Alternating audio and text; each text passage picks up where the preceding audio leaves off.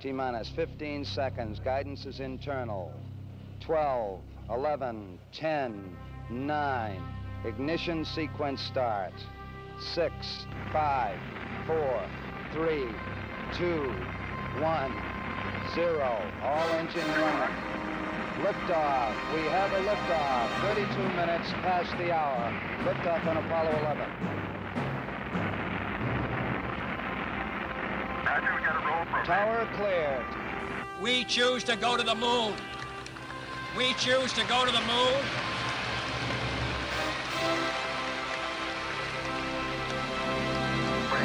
We choose to go to the moon in this decade and do the other things. Not because they are easy, but because they are hard. Because that goal will serve to organize and measure the best of our energies and skills. Because that challenge is one that we're willing to accept, one we are unwilling to postpone, and one we intend to win. Okay, engine stop. ATA at a descent. Mode control, both autos, engine command override off. Engine arm off. 413 is in. We copy you down, Eagle. Listen, Tranquility Base here. The Eagle has landed. My guest today is a veteran of 4 NASA space missions, Gemini 7, Gemini 12, Apollo 8, and Apollo 13. Captain Jim Lovell, many thanks for being with us today. Nice to be here.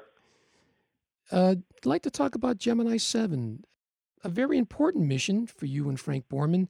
9 days after the launch of Gemini 7, Gemini 6 was launched. Maybe you could tell us a little bit about the rendezvous and some of the science experiments in the mission. Gemini 7 was very instrumental basically in 2 areas. One was long-term duration. A lot of people didn't think that we could stay in a zero-gravity environment for 2 weeks, and of course that proved out that we could. The second one was the rendezvous, which was sort of ad lib. It wasn't supposed to be that way.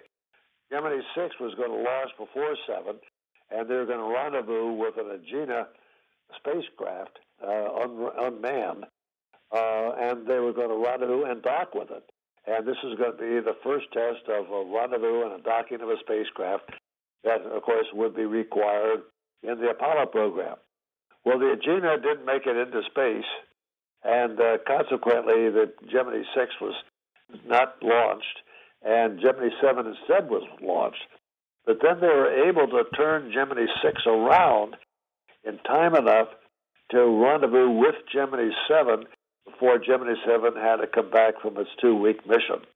So that rendezvous, although we could not dock, we didn't have a docking facility, but that rendezvous was the first test of a rendezvous of 2 spacecraft in orbit. A very important mission, for sure. Yes. Also, you performed science experiments during the mission? Gemini 7 did, yes. We had 23 actually medical experiments because this was a medical flight, basically. They took blood pressure, they took heart rate. We had ways of trying to keep in shape, but they were not successful. The spacecraft itself was just too small for doing any active programs to get fit. You're such a cramped area. In fact, about the size of a small Volkswagen, I understand? A very small Volkswagen, as a matter of fact. Volkswagen probably has some extra room in it compared to Gemini. 14 days in space, that's a lot longer than it would take to go to the moon and back. It was the maximum time they figured that a lunar flight would occur, and that's what set that 2-week mission that way. And it proved out to be very successful, but we could really tell the effects of not doing anything for 2 weeks and being in zero gravity. And the results of that, plus many other experiments on future spacecraft, we now have, of course, on the International Space Station, a regular series of fitness equipment so that the astronauts could stay in shape over a long period of time. Yes, I would think it'd be difficult to fit a treadmill inside of a Gemini capsule. I have a question, is that you're in space for 14 days, and of course you're exerting very little energy and moving around, as you said, very little. How does your sleep patterns, how would that work? Do you actually get enough sleep? Actually, yes. In reality, on the Earth, we are accustomed to a day-night cycle as far as sleep goes. We go to sleep at night, and of course wake up basically in the daylight. But in space, in Gemini, there is. I mean, you do have days and nights, but they're only about 45 minutes apiece.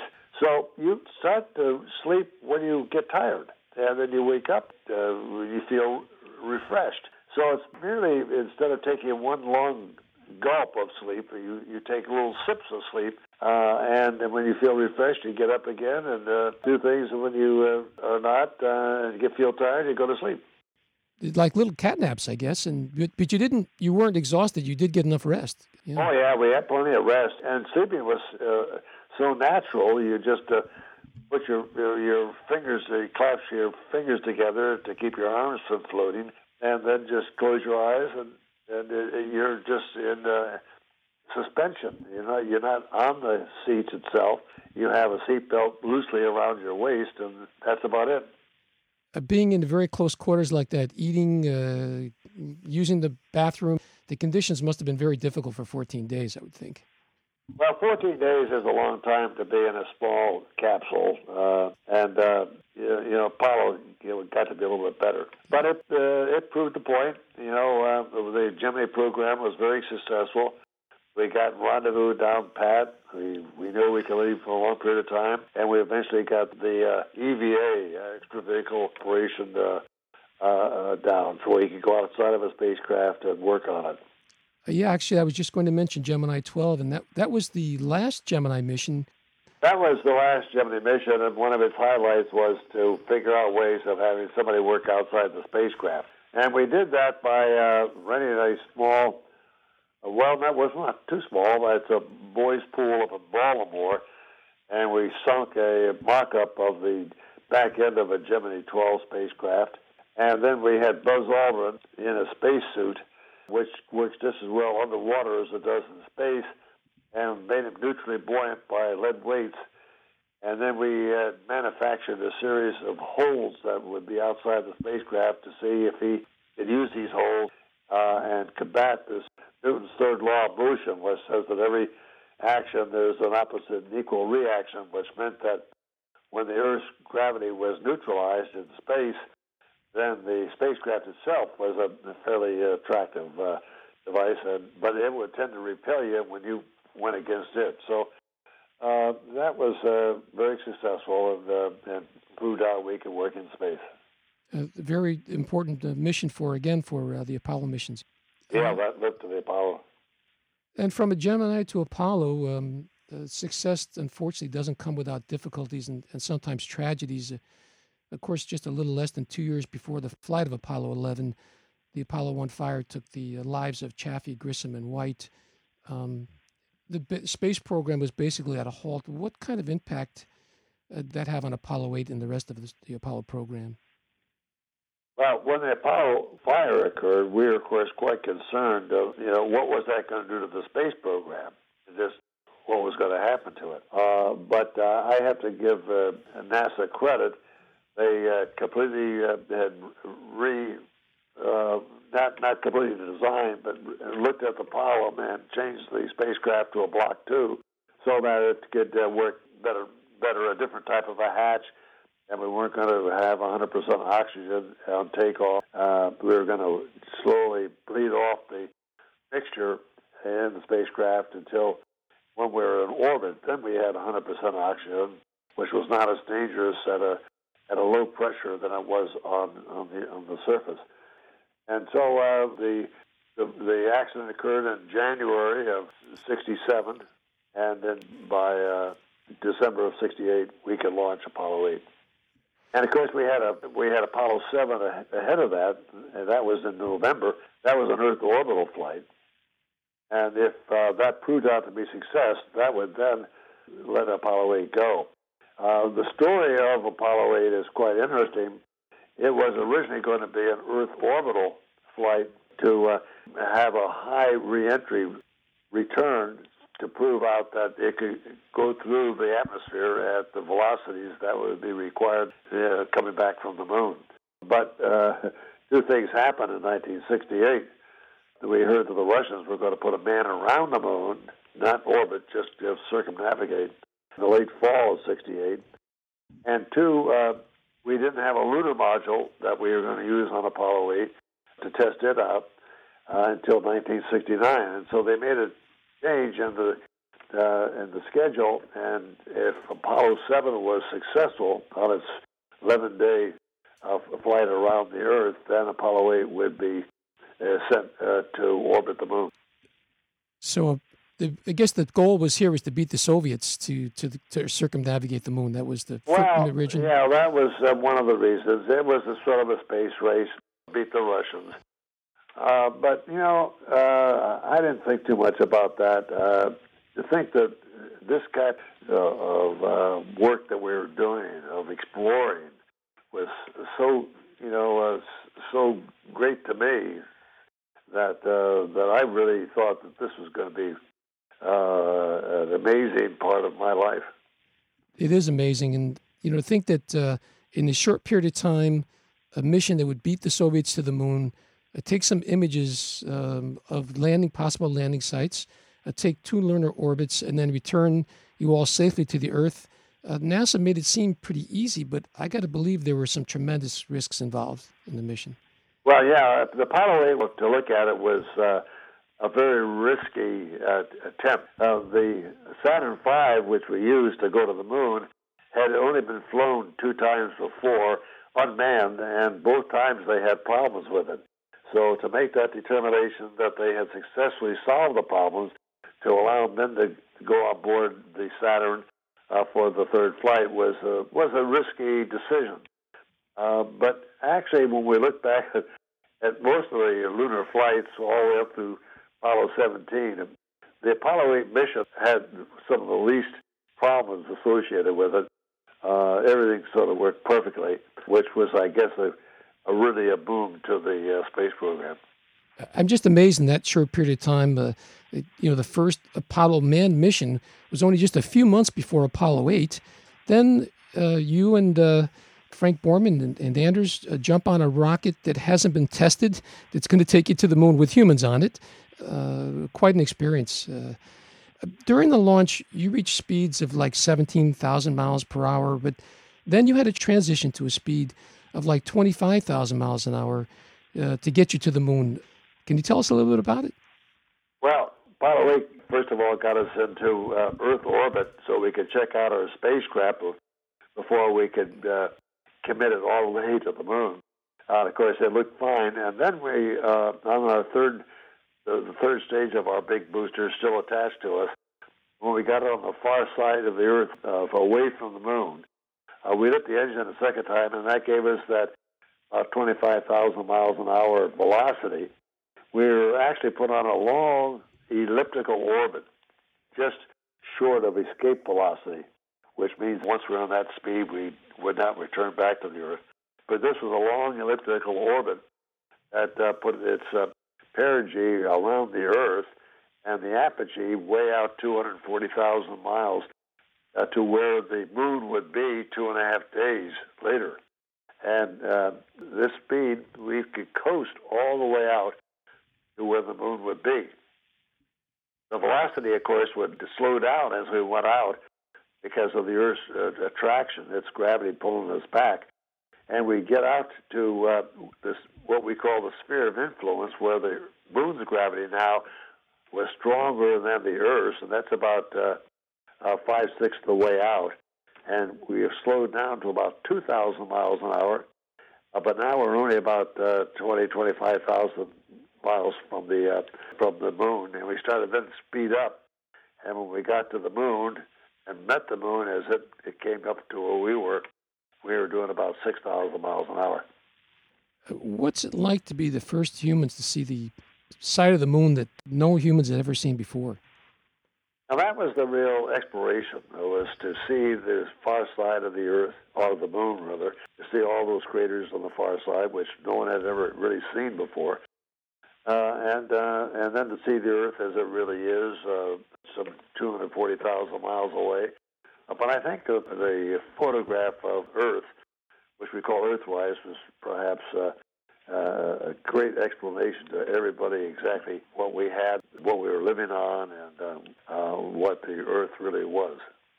That must have been quite an experience when you, I guess, during your third orbit out of 10, the command module was turned around to the lunar horizon where you could actually see the Earth. And is that where the first time you'd actually see Earthrise from the moon? Well, that was the first time that we actually remember seeing the Earth rise. We were so concentrated looking back at the moon that it was probably the third orbit when we saw the Earth come, rise out of the lunar horizon. Who did take that famous picture that we see now? Well, it was argued for many years, but actually it was Bill Anders took the picture with a colored film and a telephoto lens, which the picture itself makes the Earth look like it's a little bit bigger than it is.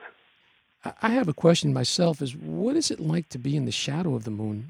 That must have been quite an experience. Well, there's three things about the moon. The moon is lit up by the sun, daylight, essentially. Then there's a part of the moon that is lit up by the Earth, but not by the sun. And it looks like out here in the country, say on the Earth, of new fallen snow on a clear night where you could actually see the features sort of dark, grayish color, but you can still see the features of the moon.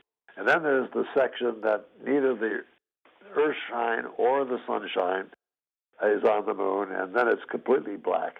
And that's about the only time you can see stars, because when you're looking out and you have the moon in very close view, that the eyes are adjusted to the lights off the moon and are not able to see the stars. On your final lunar orbit, you had a live transmission back to the Earth, and that was the most watched television broadcast in history. It was quite apropos that we were able to do Apollo 8 on Christmas Eve and be around the moon on Christmas Eve. And when you think about 1968, which maybe a lot of your listeners don't realize that 1968 was not a very pleasant year in the United States. Things were going on. War was going on, of course, an unpopular war, assassinations, riots were going on. And I feel very proud to do the one thing at the end of the year that was positive for everybody. I have to say that I do remember watching and listening to the broadcast, and as you said, was a very difficult time for the U.S. that year and the world. As you all read from the book of Genesis, I just felt myself a feeling of unity and hope. It was just a wonderful experience. Thank you all for that.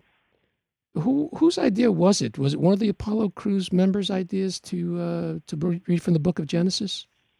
It was the wife of a newspaper man who we had asked to give us some good thoughts about what to say. And the wife had mentioned the fact that the first 10 verses of Genesis from the Old Testament would be most appropriate because that was the foundation of three of the major world's religions. This was your final lunar orbit when you read from the book of Genesis, so you immediately had to get ready to come back home. Is that correct? Yeah, after that, well, that was on the 9th orbit, and on the 10th orbit, we got all prepared as we came around to light the engine and escape from the satellite of the moon. Certainly one of the most memorable Apollo missions. Right. You are listening to Cosmic Perspective Radio with today's guest, Gemini and Apollo astronaut Captain James Lovell. The original crew of Apollo 13 mission was supposed to be Alan Shepard, Edgar Mitchell, and Stuart Roosa. Why did we have a crew swap of missions? Well, I was scheduled for Apollo 14, and Shepard and crew had Apollo 13. But Alan Shepard had contracted or had a thing called Meniere's disease, which was in his ears, I guess. I'm not too sure exactly about it, but he was unstable and tended to, not to be able to walk correctly. But he found out a doctor in California that could cure that disease, and he went to that doctor, and he was successful to curing the disease. So they wanted to give him the very next flight. But if you remember correctly, all Shepard had done in the space program was that first flight of 15 minutes suborbital, and he hadn't trained since he contracted that Meniere's disease. So NASA hierarchy decided that he needed more training, and so Deke Slayton pulled me aside one day and said, "Would you mind taking Apollo 13 and giving Shepard Apollo 14?" And I said, "No, it just makes our crew take off about 6 months earlier." And so that's what happened. The launch of Apollo 13 was on April 11th, 13:13 Central Time. There are a lot of people that are superstitious. I'm sure that you and the other astronauts were not, but some people were. But 13 seemed to come up a lot during, and I believe the explosion was on April 13th Central Time, if I remember correctly.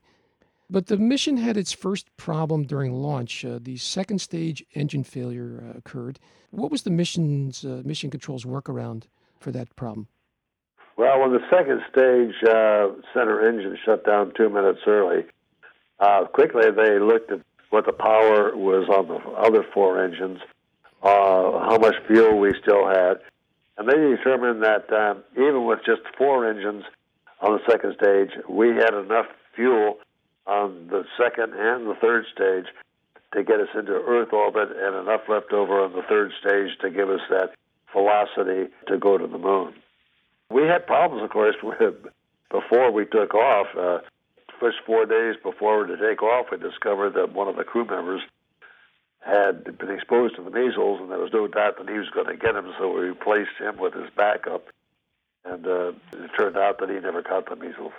And so Schweigert had a very short period of time to get, I guess he was the backup, so he was training for the mission, correct?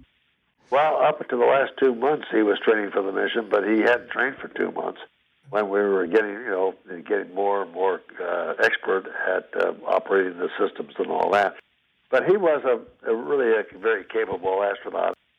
And the movie, by the way, shows him earning his wings every day, but in reality, if I had to replace a crew member, Schweigert was a good person.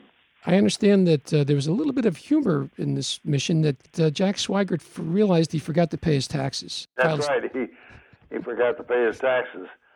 And that we found out that he was out of the country, so he had some time.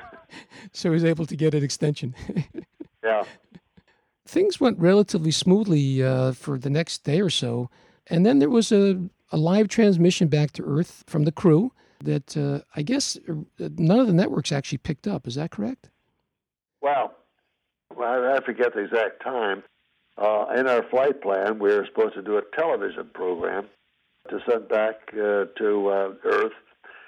They were going to then transmit it to the three networks at that time. We went through with the program. It went down to Mission Control. It was sent out to the three networks. None of them carried it. One was a live network with some people, and so I could see why they wouldn't carry it. But the other two, one had a baseball game going on, and one was a sitcom that took precedence over our broadcast. And of course, unfortunately, we didn't have Fox and CNN in those days, so which we probably would have carried it. So it was lost to the public. Yes, and I know myself, being able to only watch a few stations on TV back then, there weren't many choices. Right after the TV transmission, Mission Control asked for a specific task to be performed. Stir the cryogens? Yeah, every once in a while we have to stir the cryogenics because they seem to get stratified a little bit.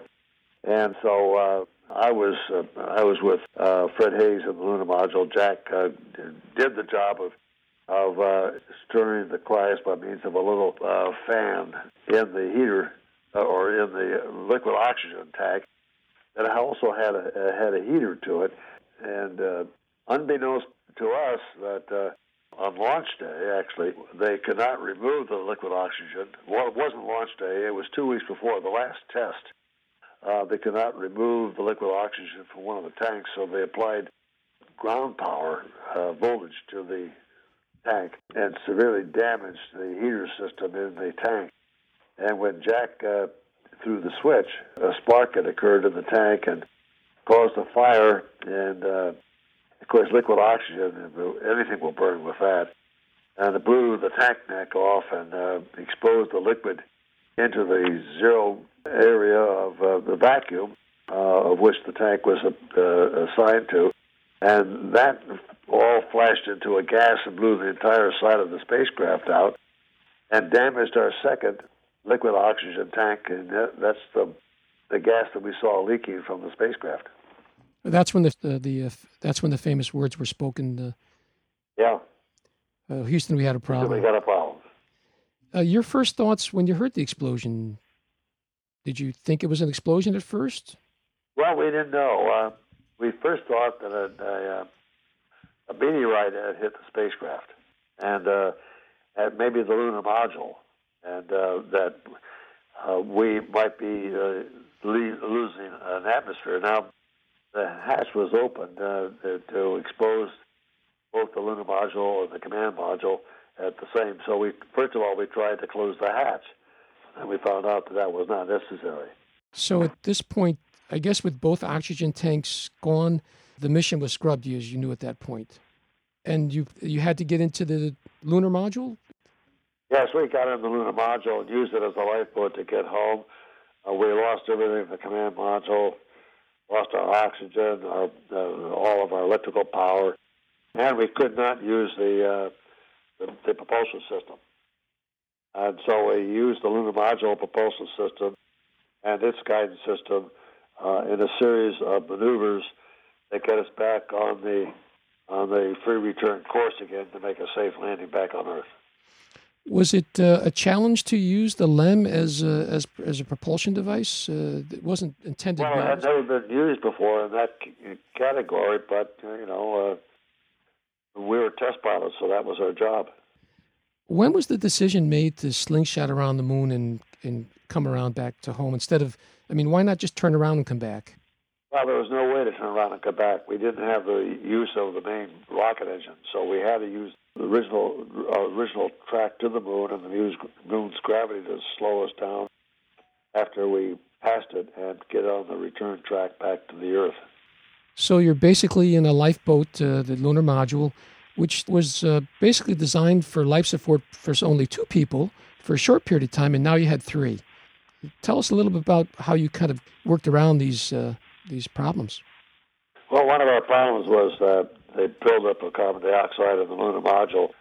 So with the help of Crew Systems Division, they figured out a way of using duct tape and an old sock and a piece of plastic and a piece of cardboard from one of the manuals and take a square canister from the dead command module and fit it into the lunar module environmental system to remove the carbon dioxide. So that was one of the critical things that we had to do to make sure that we wouldn't be poisoned. What was the temperature like in the LEM? The LEM, the temperature kept dropping all the way down till by the time we were ready to re-enter the Earth's atmosphere and jettison the lunar module, it was down to about 34 degrees Fahrenheit. So at that point, you didn't have your spacesuits on. You were just in temperatures that were very close to freezing. Yeah.